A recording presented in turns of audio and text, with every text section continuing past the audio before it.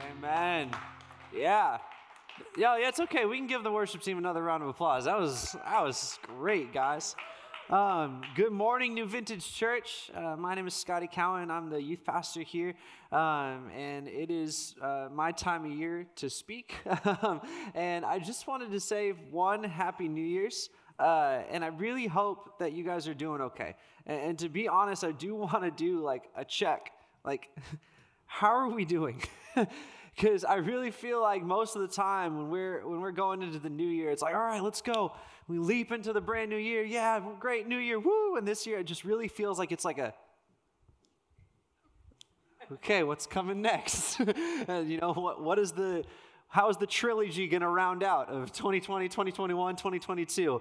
And so I really want to take a second to just remind us of something.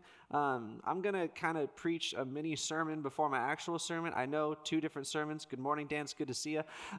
2 different sermons. The first one's going to be short. Like I said, the last time I spoke was a year ago, so I'm just making up for lost time. But first off, I just wanted to remind us that we serve a God of triumph.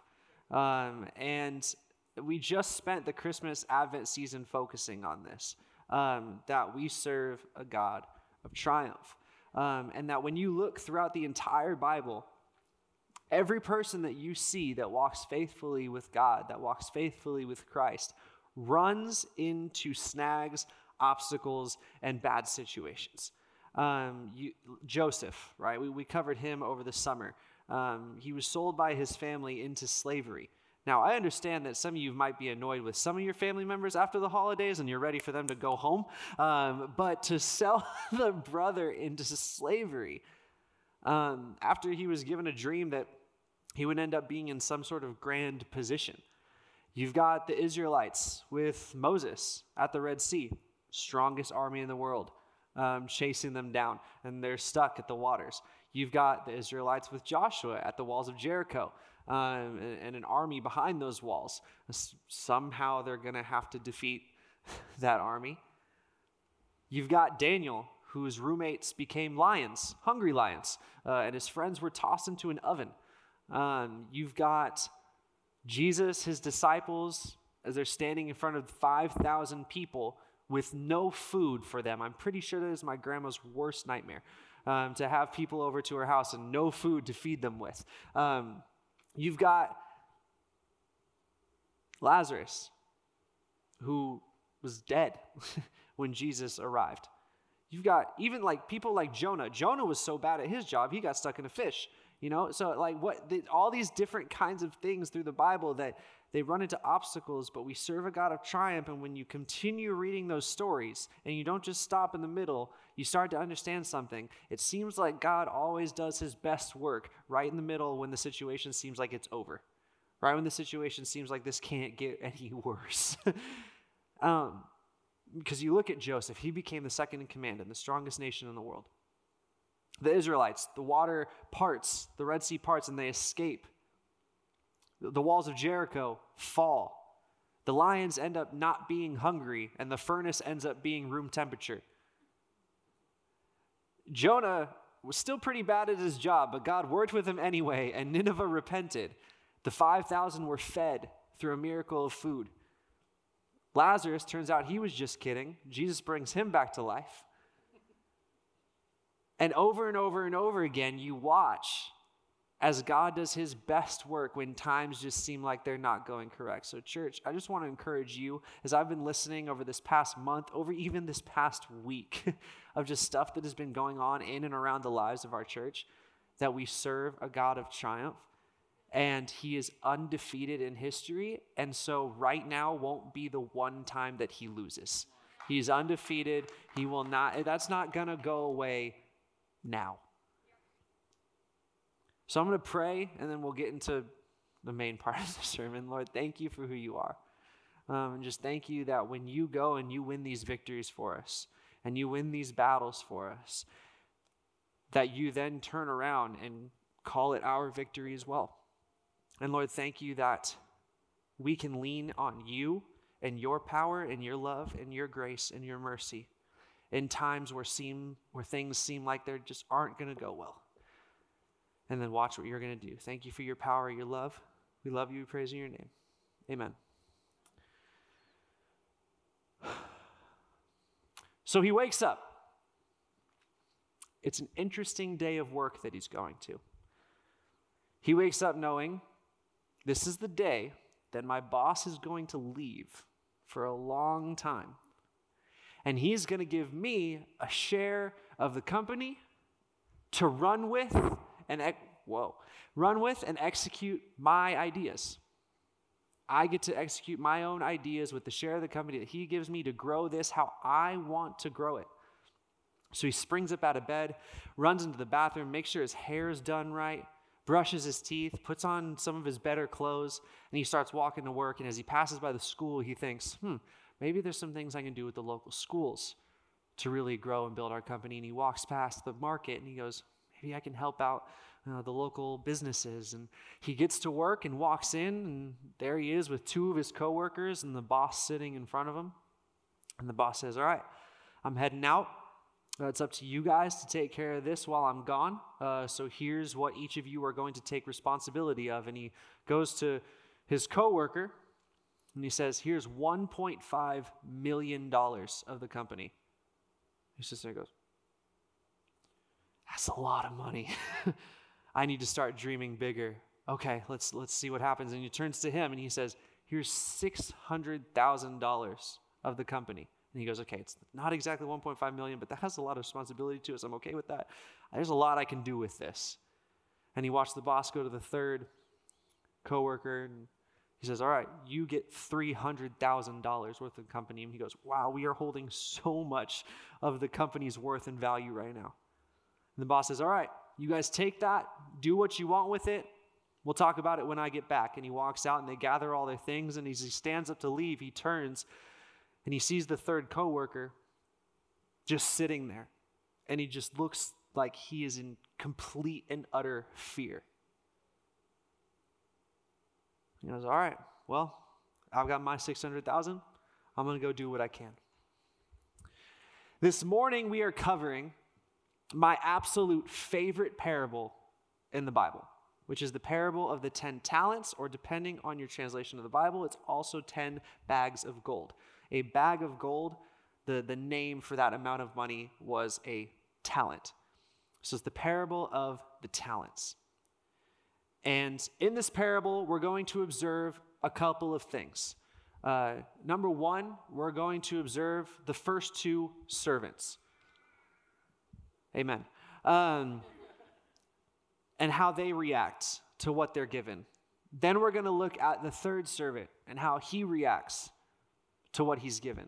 And then we're going to also look at the master's expectations. Some applications for this morning that we can walk away with.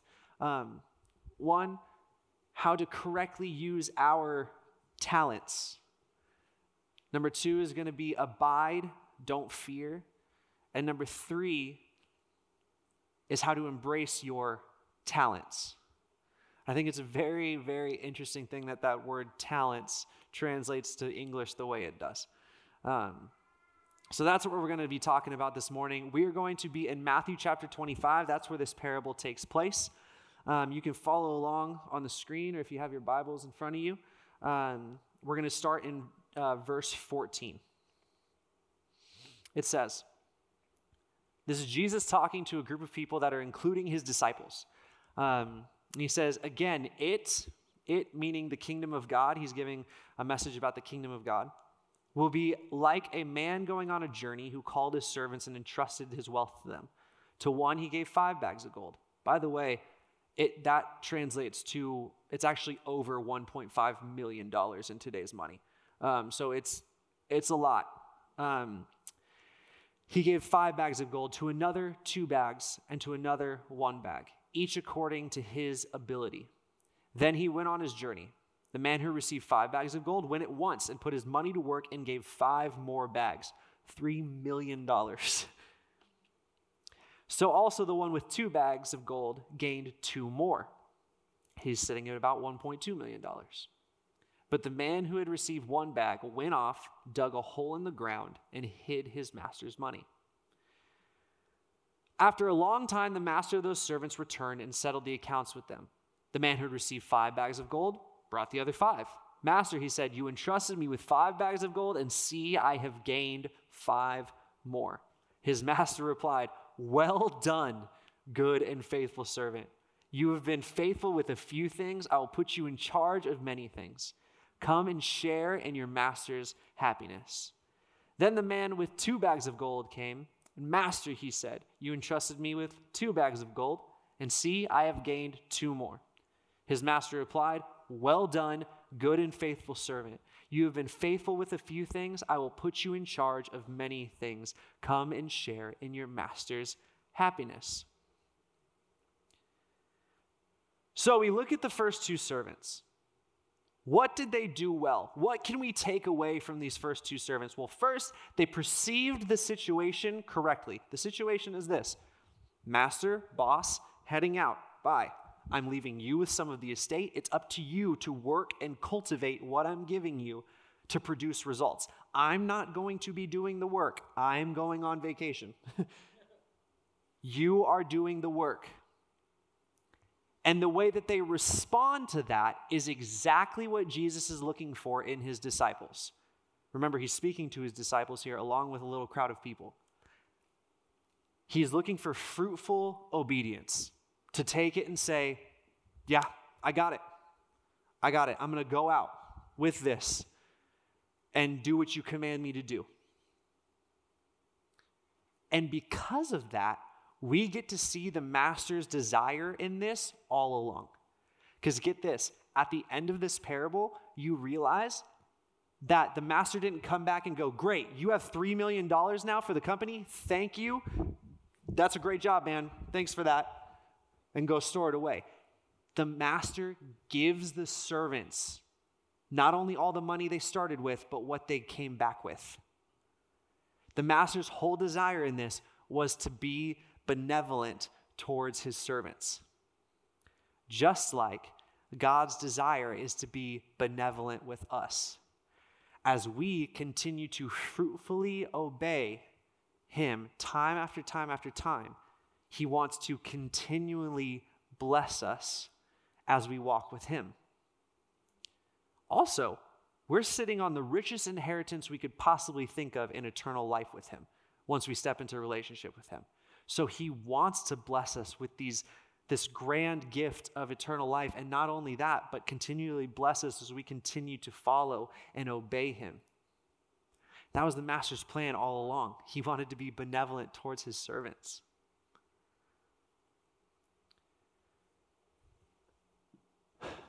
And then they correctly invested their talents. What does this mean? Okay, so what does this even look like? If I'm supposed to correctly invest my talents, what does this mean? What does it look like? Well, to understand this, we have to look at where this parable is coming into play. Like I said, Jesus is speaking to a group of people, including all of his disciples.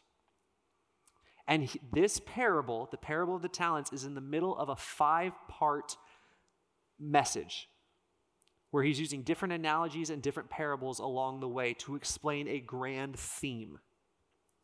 Parts 1, 2, and 3 are essentially in the same boat, where he's talking about, be ready, I will be returning at an hour that you will not know. The first part, it's talking about a thief in the night, and if a house owner knows when the thief in the night is coming, he prepares in that moment, and then he's good, but that is not what it will be like. It will be more like the fact that he has to keep watch, like a watchman, and keep guard, because he does not know the hour that he is returning. Part 2 is about a servant and whether he makes the choice to be wise or wicked with what has been entrusted to him. That he will either cultivate the livestock that he's taking care of and take care of everything around him, or whether he's going to use it for his own selfish personal gain. He says, and then when the master returns, if he's been taking care of it, we're all good. But if not, and he sees that it's all wrecked and it's all been used for personal gain, the punishment that it explains, I wouldn't want to be a part of at all. And this part is specifically talking more towards religious leaders and how they've been entrusted to shepherd. But the message is still very similar. In part 3, as the parable of the 10 virgins, where you have a bridegroom coming. We don't know when. He's going to show up. So be ready and have your lanterns, because it's going to be at night. And there's 5 that have their lanterns and extra oil just in case. There's 5 others that just have their lanterns. Turns out he's late. And the one who just had their lanterns, their oil's gone. And they're like, can we have some extra? And they're like, oh, we got to go. So they use their extra oil, and they go with the bridegroom in. And the other ones are left to scramble and find oil. And once they do, they get there and the walls are shut. So again, we do not know the hour. We do not know the hour. We do not know the hour. Be prepared. And if you listened in last week, Pastor Tim gave an amazing message about being ready and awake for Jesus' arrival. And not to just be sleepwalking through life, but to be active in preparation and be living in a way that we are actively preparing for Jesus' return. So that's the first 3 parts. Then we have the parable of the talents that we're talking about. And then part 5. And part 5 talks about how the kingdom of God, there will be a day that the shepherd separates the sheep and the goats. And the sheep will be on his right. And then it says, the king will say to those on his right, come, you who are blessed. Take your inheritance, the kingdom prepared for you since the creation of the world. For I was hungry, you gave me something to eat. I was thirsty, you gave me something to drink. I was a stranger, you invited me in. I needed clothes, you clothed me. I was sick, you looked after me. I was in prison, you visited me. And the ones on the right, the righteous, they say, when did we ever see you hungry or clothed or in prison or sick? And he said, truly I tell you, whatever you did for one of the least of these brothers and sisters, you did for me. So saying, we never saw you hungry. What are you talking about? He said, no, when you saw others who were hungry and you fed them, you also did that for me. And then he talks to the group on the left and says, when you saw those who were hungry, you did not feed them. And they're like, when did we ever see you hungry? He's like, when you saw them and you didn't do anything about it, you also did not do anything about it towards me. So that's part 5. So the parable of the talents is this bridge in between these 2 themes that combines them. Be ready. The master is gone. Take what he has given you. Prepare. But what does that look like? The parable that we are covering today, the parable of the talents, is not about developing your skills to become a better you. Like, oh, I'm going to be the best version of me I can be. It's not a selfish thing. This parable is not about that, but it's about seizing the opportunities to do good with the gifts and talents that God has given you. That's the message of this parable in the middle of this 5-part blast. Take what's been given to you and go out and do good amongst the community. That's what we can learn from the first 2 servants. Now we've got our friend, the third guy, who went and buried it in the ground. So let's see what happened with him. Matthew chapter 25, starting in verse 24. Then the man who received 1 bag of gold came and said, I knew you were a hard man, harvesting where you have not sown, gathering where you have not scattered seed. So I was afraid and went out and hid your gold in the ground. See, here's what belongs to you. His master replied, you wicked, lazy servant. So you knew that I harvest where I have not sown and gather where I have not scattered seed. Well, then you should have put my money on deposit with the bankers, so that when I returned, I would have received it back with interest. So take the bag of gold from him, give it to the one who has 10 bags. For whoever has will be given more, and they will have an abundance. Whoever does not have, even what they will have will be taken from them. And throw that worthless servant outside into the darkness, where there will be weeping and gnashing of teeth. Oops. Oops. Here's what's interesting about the third servant. He perceived the situation correctly, just like the first 2. He looked at it and said, the master, the boss, is going on vacation. He's leaving behind this for us. It is up to us to work and cultivate this.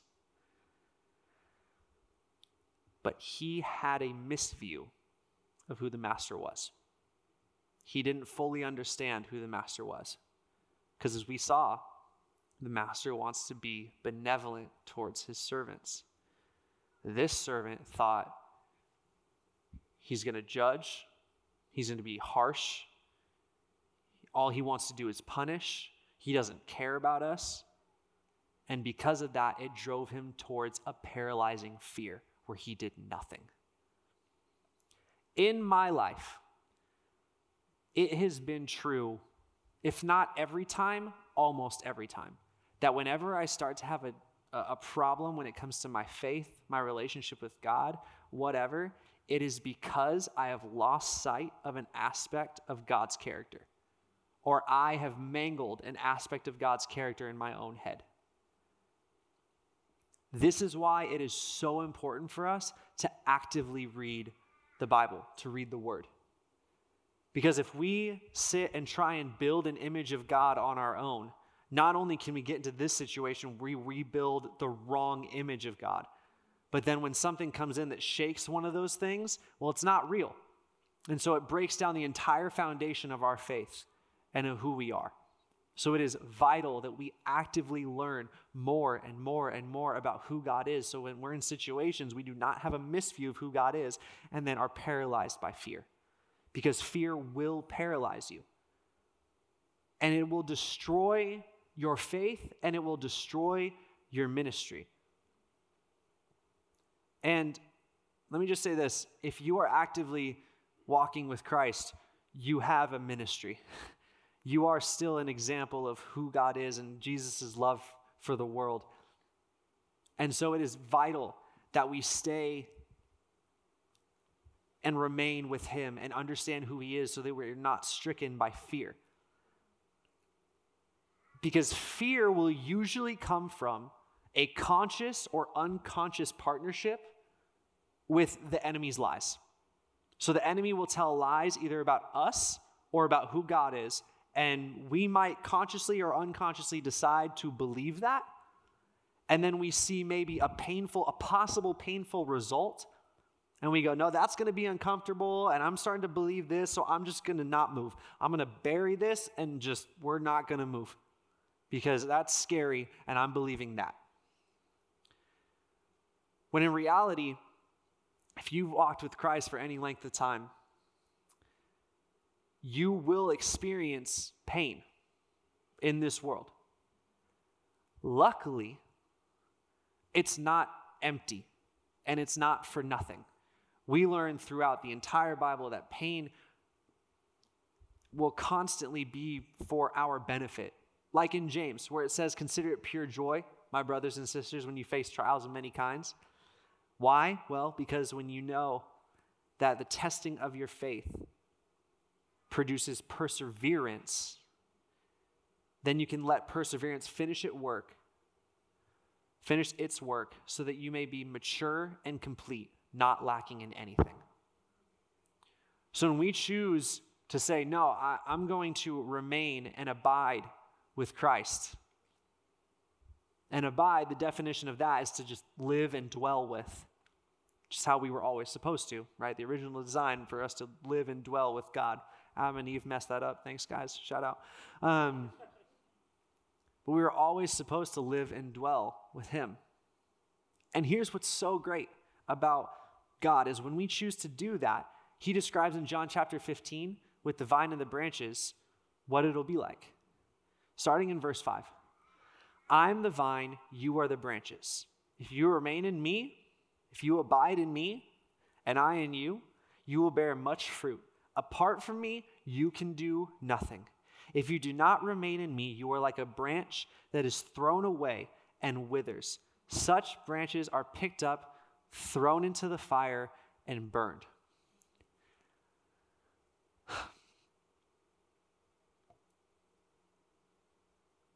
Stay on the slide for a second. I'm going to go off a little bit. Youth ministry, you know what's up. There's a church that is written to in Revelation chapter 3. It's called Laodicea. Laodicea is a pretty great city. They are very, very smart. They have one of the best education systems in the known world at that time. Not only that, but they have the best medical hospitals and also the best medical school that's in the known area. They also have these native sheep only to their area that produces very, very high quality black clothing. And so they make a ton of money off of selling these clothes. And because of that, their banking system was way above anybody else in the area at that time. They kind of had one flaw, though. They didn't have any natural water source, and they were really the only place that didn't have their own natural water source. So when it came to their water, they had to essentially pipe it in from a hot spring that was really, really far away that way, and a really nice lake that was really, really, really far that way. And by the time it got to their city, I can imagine that it would be kind of like when you drink out of a water bottle after it's been sitting in your car for 2 hours on like a summer day, where you're just like, like that's not good at all. And Jesus says to the city, just like the water, you are not hot or cold. Kind of explaining you're not really useful for anything right now. You are actually just lukewarm, like this water that you have to deal with. And then he says, because of that, you are wretched, poor, pitiful, blind, and naked. First of all, I don't want to ever be called those things by God in the first place. Let's just put that out there. Second of all, if you're Laodicea, those words hurt. Why? Oh, we have the best medical facilities, the best medical school. Yeah, but you're blind. So it really doesn't matter. Our black clothing is the finest you can find anywhere. We're making a ton of money off of it. No, you might as well be naked and poor. Our city is super clean. No, you're wretched. We are a really smart city. You're pitiful. I have given you these gifts and talents, and because you are not moving, you are now becoming the exact opposite of the way that I made you to be. And so when we let fear paralyze and cripple us, we start to become the opposite of what we were made to be. Just like this branch he's talking about. You did not remain in me, and now you have withered, and you've been thrown away and burned, and now you're just ash. You have become the opposite of what I made you to be. Luckily, though, in that same letter to Laodicea, right after he says all that, he gives them a solution. It's the famous, behold, I stand at the door and knock verse. And he says, whoever comes and answers the door, I will come in and eat with them and they will eat with me. And this isn't one of those like you get home after a long day, the whole family like grabs their dinner, microwaves it, eats it, and they're like, cool, see you later. It is talking more like a house party when you invite family friends over and you guys eat dinner and you're with each other and you play games and you just hang out for those long nights that are that's the language that Jesus is using there. That I will come in and I will abide with you and they will abide with me. And just like it continues in verse 7 here, if you remain in me, if you abide in me, and my words remain in you, ask whatever you wish and it will be done for you. This is to my Father's glory, that you bear much fruit, showing yourselves to be my disciples. And this is so vital, why we must not act out of fear, but instead abide in God, let those fears disappear, and move forward. Because when you abide and when you remain in God, not only do you get to learn his voice better, like you get to tune in like on an old radio, like trying to find the right signal, and you can understand God's voice a little bit better. but you also start to understand that he will cultivate you and your joy and your freedom and your abilities, and he will help you grow over and over and over and over again. And so it's beautiful when we choose to remain and abide in God instead of fearing and not moving, where it can be completely disastrous. Let me say one more thing about this real quick. Remember, he's talking to a group of people also in the vine and the branches part. He says, I'm the vine, you all are the branches, plural, that we are supposed to grow together as a community as well, that you're supposed to have a healthy Christian community in and around you to grow with, and that is very important. So we would love to have you in ours if you're not plugged into one. So you need to go invest your talents correctly, abide in God and move with him, don't fear, but also you need to embrace the talents that you have. And some things that might get in the way of this sometimes is, one is like this idea of like, one day I'll be ready to move. One day I'll be ready to do what God has for me. And that's just not true. God has given you the perfect set of gifts and abilities to be who he wants you to be, like right now. Right now. It may not be the complete version of who you're going to grow to be, because just like with the first two servants, he says, you have been faithful with what I've given you. I will entrust you with even more. So there is an aspect of continually growing in God, but you are still also supposed to move now. So this is for everybody. One of the biggest things that I struggle with and that I continue to watch high schoolers struggle with, and I struggled with the same thing when I was in high school, is like, oh, I'll be ready to like move the way God wants me to, like once like I graduate, once I become an adult. And that's just not the case. He gifted you and he's given you abilities to move now, to go out and do good now with what you have. And another one is we can look at other people and be like, well, they were given 2 bags and they were given 7 bags of gold and I was only given 4. It seems like they're more talented than me. Or it seems like they have like different talents and they're so much cooler. And so I'm not going to move. I'm not going to go anywhere. Or just they have more. So I'm going to let them act because I'm scared that like I'm not going to be able to do as good as them. Here's a beautiful thing that I recognized this time as I was reading through and studying this parable. The master did not expect 10 bags of gold from the one who he gave 2 bags in the beginning. When the one who was given 5 came back with 10, he was given the same exact response as the one who was given 2 that came back with 4. Same response. Well done. You took care of what I wanted you to take care of.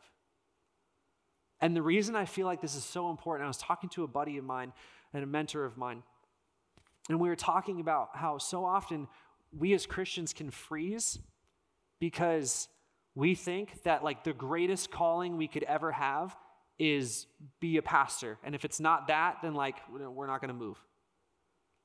Like for some reason, we've decided the perfect testimony that could possibly happen is I was in jail and then I became a pastor. And like everything else in between is just kind of like, oh, that happened, I guess. But can I just please encourage you that it is so vitally important, and I might even argue that it's a lot more important to take the gifts and talents that you have to go out and be a great parent, a great spouse, a great coworker, a great student, a great teammate, a great customer. Rewind 6 years ago, I was working at a grocery store. I hated that job. I really did. I had to be there at 4:30 every morning. It was horrible. And I was sitting with a mentor of mine, like, I just feel like I'm doing absolutely nothing for the kingdom of God. I really wasn't involved in a church or a ministry in any way. The mentor was like, well, I feel like that's kind of like a personal choice of yours. I was like, what do you mean? I'm stuck at this grocery store. He's like, yeah, use it. I would help make coffee for people. He's like, use that. Try and brighten their day. Essentially, take the bags of gold you've been given and do what you can in those situations. Now, let me just talk about this. And I know, like, oh, pastor's going to talk about money. No, this was also really, really important. And this hasn't changed. This changed the way I thought about, like, giving towards things forever. He said, when you get your paycheck from this job that you don't like, when you choose to give that towards either churches or different causes, you are choosing to make your job something that glorifies him.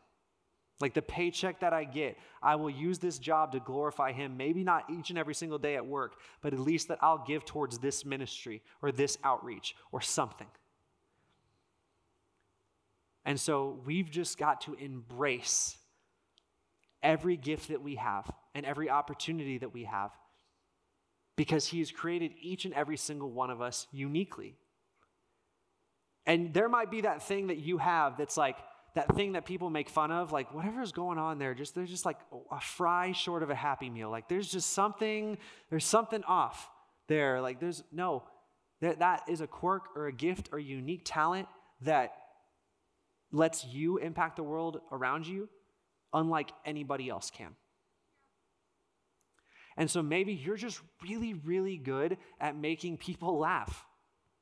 There are an abundance of ways to bless people for the kingdom of God in that, or making people feel welcome or loved or important. Maybe you're good at just being able to like figure situations out. For some reason, you're just really good at that. Maybe you're good at making sure that things work, whether electronically or like handy around the house kind of things. Whatever these talents are, it is important that we embrace them, take them, and go out and do what God wants us to do with those things. So this morning, what have we observed? Like I said, we talked about the first two servants. Go out, use your talents for good. We talked about this third servant. Do not be paralyzed by fear. This is dangerous. We talked about the master's expectations. He's not expecting 10 from the one he gave 2. He's just expecting you to do what you can do with what you have. And he'll be happy with the result. This week, I ran into a snag. As I was studying this, it kind of hit me. I was like, where is an example of one of these servants? Like, imagine the guy that was given 2 bags of gold. He goes out and he tries really hard and loses it all and comes back with absolutely nothing and goes, all right, I completely failed. Where is that scenario? Why don't we get to see that example? I need to know, because what if I fail and what's going to happen with my relationship with God, and how is he going to react? And then it hit me. I don't think the scenario is in this parable, because I don't think that scenario is possible. Because once again, we serve a God of triumph. And so if we are truly embracing the talents and gifts that he's given us, and we go out into this world and actively are looking for ways to do good and bless those around us and live for him, we are actively living with the God who is undefeated at our side. And so it might not go exactly how you wanted it to go, right? It might change some different things and you're like, okay, but it's going to go exactly how he wants it to go. And so we serve a God of triumph. So, and then I realized, oh wait, I was acting in the mindset of the third servant. I was sitting here worrying like, what if I fail? What if I mess up and lose everything? Then what? And that what would have happened if the third servant would have instead taken the attitude of, no, I'm with a master who can't fail. And so as we leave this morning, I really just want to encourage you in a couple things. One, embrace the gifts and talents you have. And don't look around and compare. Just look at what you have and the gifts and talents that you have. Because it's not like the guy that was given 1 bag of gold wasn't given a lot. It was still what would equate to over $300,000 today. It's not like he was just given like this little itty bitty amount. We've all been given unique gifts and talents. Embrace those, find those, and then go out and look for ways to use it for good. And lastly, remember whose you are. Right? We sang, I am who you say I am, right? That our identity comes from him. And that when we come back from our 2 bags of gold and we bring back 4, he's going to say the same thing. Well done, good and faithful servant. I've entrusted you with, you've been faithful with little, I will entrust you with much. We serve a God of triumph. So much so that he sent his son to die on a cross for us, take the punishment of all our sin, and then rise from the dead 3 days later and defeat all of that, including sin and death, so much so that it can't even be a part of our identity. That when we as Christians die, we can't even truly say that, oh, we're dead. Because now we're just living, and we're probably doing a lot better than we were. And each and every week we take communion. And so you should have received the communion elements when you walked in. If not, we have a couple people that'll be walking around and handing those out if anybody is missing that. But we do this to remember each and every week Jesus' sacrifice for us. And what that means, and how we're allowed to live in freedom and not fear, and how we're allowed to abide in God's presence because of this. And so as we take communion, it's just a good reminder, not only thank you, Jesus, for your sacrifice for our sins, but also thank you that this means I get to live in freedom, and I get to abide in your presence. Let's pray. God, thank you for who you are. Thank you that you allow us to live in your presence and to live in who you are. Thank you that we can go out and use our gifts and talents and also know that you are on our team so that we can go out with courage and watch what you do. And Lord, as you win those victories, thank you that we get to share in them as well. Lord, we're excited to see what you're going to do this year.